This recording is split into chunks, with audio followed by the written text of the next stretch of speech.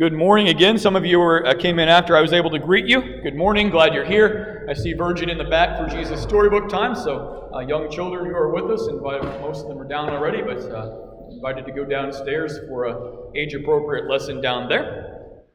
For the rest of you, as I said, glad to be here with you. As we move forward in our church year, we're out of the special days for a while. If you've been with us over the past few weeks, you know we've been celebrating a number of special kind of church holidays, special holy days throughout the kind of week after week here. We started a few months ago now with Easter. Some of us remember all the way back to April, right? Seems like a long time ago that we had Easter. Could somebody up there turn me down just a pinch? Thank you. We had Easter back in the end of April, and then Ascension Day. 40 days after that, we celebrated the day of Ascension, the day that Jesus returned into heaven, promised as he went to send his Spirit onto his people as a guide. And then 10 days after that, we had the festival of Pentecost, that Jewish festival, the Feast of Weeks, where the Jewish people were celebrating the summer harvest. And at that time, the story says that God's Spirit came on the followers of Jesus as a tongue of fire, right? Recalling for us all those fire moments, the burning bush that brought Moses to Egypt to set the people free, the pillar of fire that led them through the desert into the promised land of Israel, and now at this festival of Pentecost, that same Spirit, the Spirit comes again as that same symbol of fire over the heads of the people. Last Sunday then, we didn't celebrate it, but last Sunday was something called Trinity Sunday. Trinity Sunday, where we remind ourselves of God's three persons in one God, right? Father, Son, and Holy Spirit, three, but also one united God. And so that was the end of kind of our special days, all kicked off by Easter. Now we're in the time of the church year called After Pentecost. You see it at the front of your service folder, I think the second Sunday after Pentecost. Our colors that we see around the church, which have been white. For Easter, they were white, symbolizing newness and life, right? And then we had red for our celebration color. Now we have green. Lauren's looking around. We have some red up. Nobody took me up on my offer yet to make green banners, so we still have the red ones. But our colors are green. I'm wearing green as well. Green sometimes is called the ordinary time, the time when nothing special is happening, right? But the color green also symbolizes growth. You can see it on the tree that we have here. So it symbolizes growth. And we'll stay there in this time of green, this time of growth, all the way through the summer and through the fall until around Thanksgiving, when Advent starts again, the time of our church year where we anticipate and look forward to the birth of Jesus, and that's the restart time. We're in this green for growth time right now, though, because this is the time in our life together where we take the time to look again at the everyday happenings of Jesus, the things that he's doing and saying and teaching as he walked around with his followers. And we use those opportunities, just like we have one of those kind of everyday moments here in our gospel reading today. We use those opportunities to grow in our own understanding, in our own faith. And we can do that, obviously, any time throughout the year. We can grow in our own understandings, our own faith, through any of the things we read. But that's the particular focus of this long stretch of our life together, from summertime all the way till Thanksgiving, the particular focus to use these events of Jesus' time here to grow in our own understandings and faith. And I tell you this stuff, by the way, from time to time, I like to tell you these things where we find ourselves, to point out that there's a rhythm to our life together.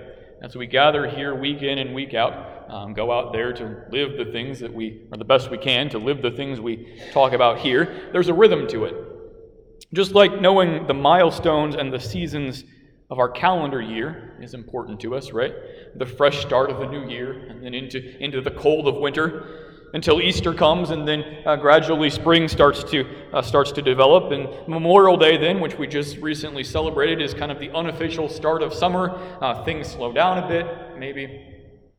Travel and vacation happens, and that ends, though, with Labor Day. That's the end of summer. The weather starts to cool. The leaves eventually turn. We get back into the same rhythms of work and school and life, right?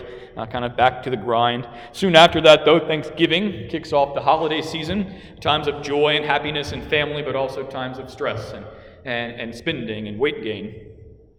And then it starts all back up again, right? With Christmas and New Year.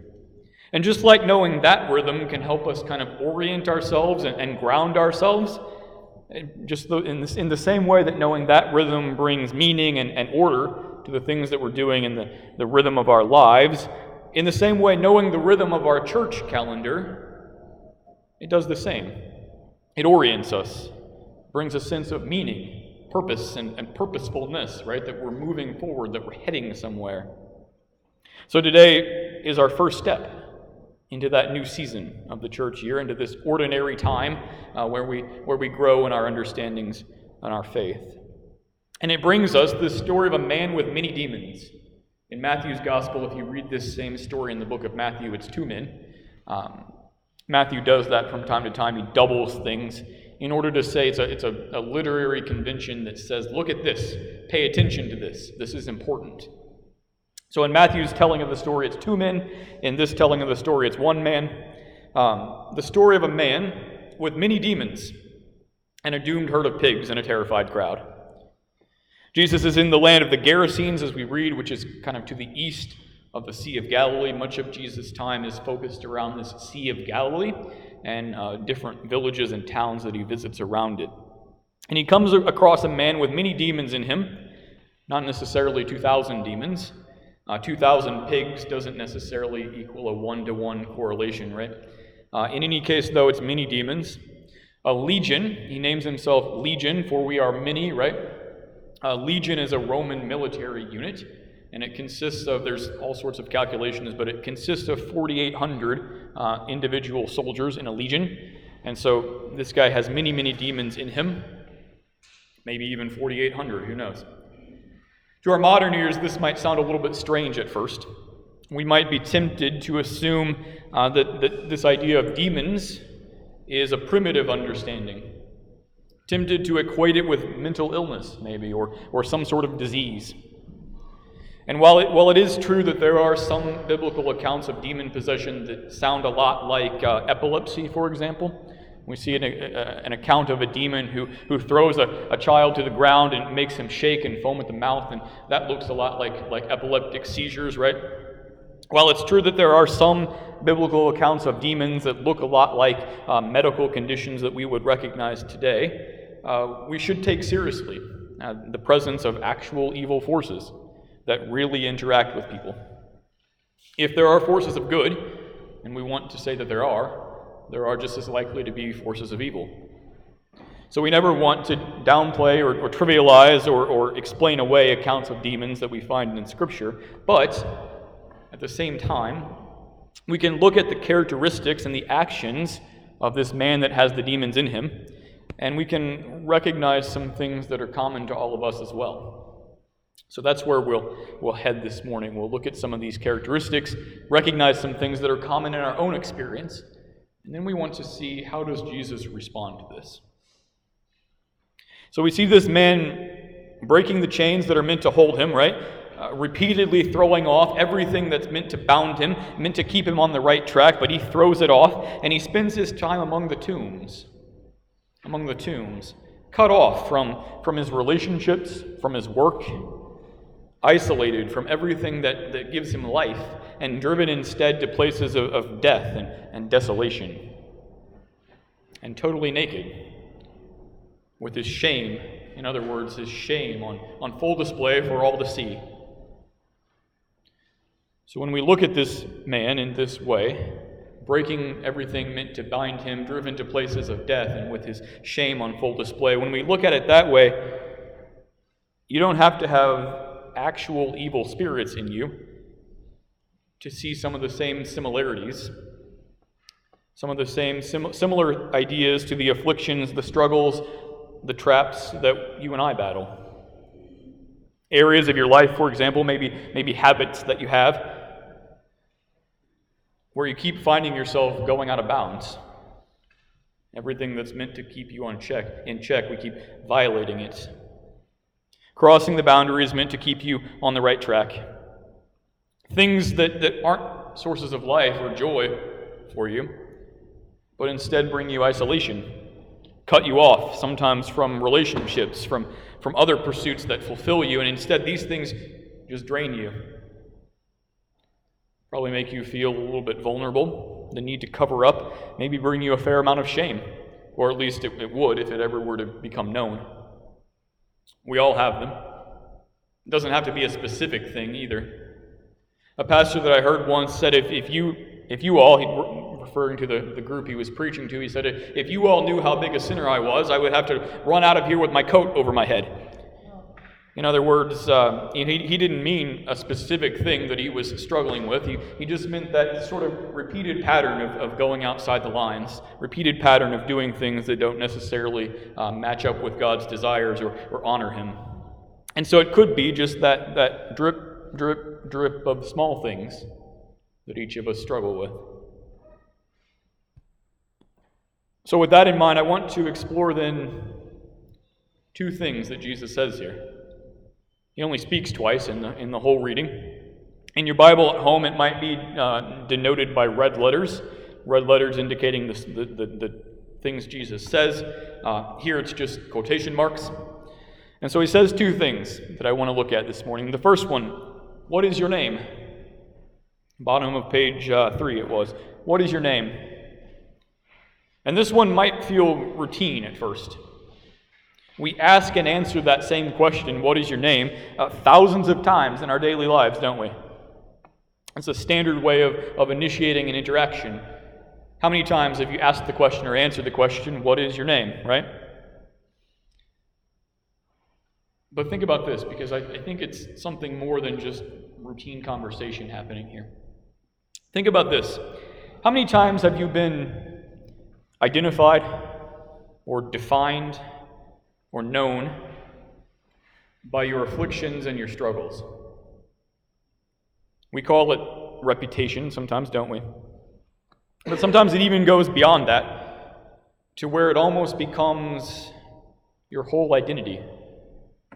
Whatever you've done, whatever mistake you've made, whatever you struggle with, it becomes how people identify you, what they say about you. It determines and limits their expectations and their assumptions that they have about you. Even colors their interactions with you. Does that ring true? Okay, for at least one person, I'll take it. So I think, as I said, this is more than just standard conversation. I read these as very purposeful words from Jesus. Very purposeful words showing us that Jesus knows you by your name, not by your record. He knows you by your name, not by your record. Not by, or in other words, by who you are, not by what you've done. That's one of the reasons that when you were baptized, the pastor said both of your names, your first name and your middle name, right? Because Jesus knows you by your name, not by what you've done. He knows you as redeemed spirit bearer, as new creation, as precious child of God, as brother, sister, friend. And if you're not yet part of the family, right, if you're not baptized yet, still he looks and sees one of God's creation, worthy and valuable, somebody worth dying for, someone he wants to win back from death and into his family. So no matter where you are right now, Jesus knows you by your name, by who you are. I was with a domestic violence advocate yesterday. I was giving a panel discussion, and he said something that really stuck with me. He said, this is a thing he says to those who have committed acts of violence. He says, you're always more than your weakest moment. You're always more than your weakest moment. And that's, I think, what Jesus has in mind here. He doesn't pin your record to you or make it your identity. Jesus doesn't, and by the way, neither should we. See, this idea, it has to influence how we look at the people around us, too. How we treat the neighbor who we know has some issues, the family member who always seems to mess up, the one that we have bad blood with, right? We should look at them. We're invited, empowered to look at them in the same way that Jesus looks at them. And the same way that he looks at us, too. As who they are, who they could become, rather than what they've done. Second thing Jesus says, he says, this is after the man has asked to go with him. He says, return home and tell of how much God has done for you. And this is really interesting because the man has asked to follow Jesus, right? To go where he goes and dedicate himself to Jesus' teaching, his ideas, to his work. You would think that Jesus might want this or welcome it. And it's true, for certain people he did. For the 12 that he chose to be the foundation of spreading his message, those disciples we see with him all the time that he eventually sends out to share his message, for those guys, he did that. But there's more than one way to follow Jesus. To this man, Jesus says, go home. Go back to the relationships and the responsibilities that you had that the demons have prevented you from fulfilling. Go do exactly what you would have done if the demons hadn't gotten in the way. And here's what we can take from this. Jesus didn't set you free to give you a new set of obligations. He didn't buy you back from the brink of death expecting a particular response out of you, looking for some sort of intense devotion like a monk. That's not what he was after. Paul says it really well in his letter to the Galatians or the church in Galatia, right? He says, for freedom you've been set free. It's Galatians chapter 5. For freedom you've been set free. In other words, Jesus isn't expecting anything out of you. He doesn't need you to be a monk or a priest or some kind of fanatic. So following Jesus for most of us just looks like doing the things God has put before you to do. Being a part of society, being involved in your family, doing your work and being a part of the church, doing those things that Jesus has put for you to do, or God has put for you to do, and doing them well. In theological language, we call this vocation. Everybody has one, not just pastors or church workers. Everybody has one. And it simply means doing what you do as best as you can to the glory of God. Whatever you do, wherever God has put you, doing what you do as best as you can to the glory of God. Paul, again, in Ephesians 2, again, another letter that he writes to another church that he started, this time in Ephesus. Chapter 2, he writes these words. He says, you are God's workmanship. God made you, created in Christ Jesus to do good works, which he created for you to do. And you notice it doesn't say which works. It doesn't say created to be one of me. Created to do good works, whatever your good works are, which God specifically appointed for you to do. So the thing that you do, the place where you are, that's God's place for you. And following Jesus looks like this. Go and do it as best as you can to his glory. So when Jesus set you free from the burden and the pain of the afflictions and struggles, you are really and truly free. There's no further obligation on you, no additional expectation from you. You are free simply to live the life that God has placed you in, as well as you can, and to his glory.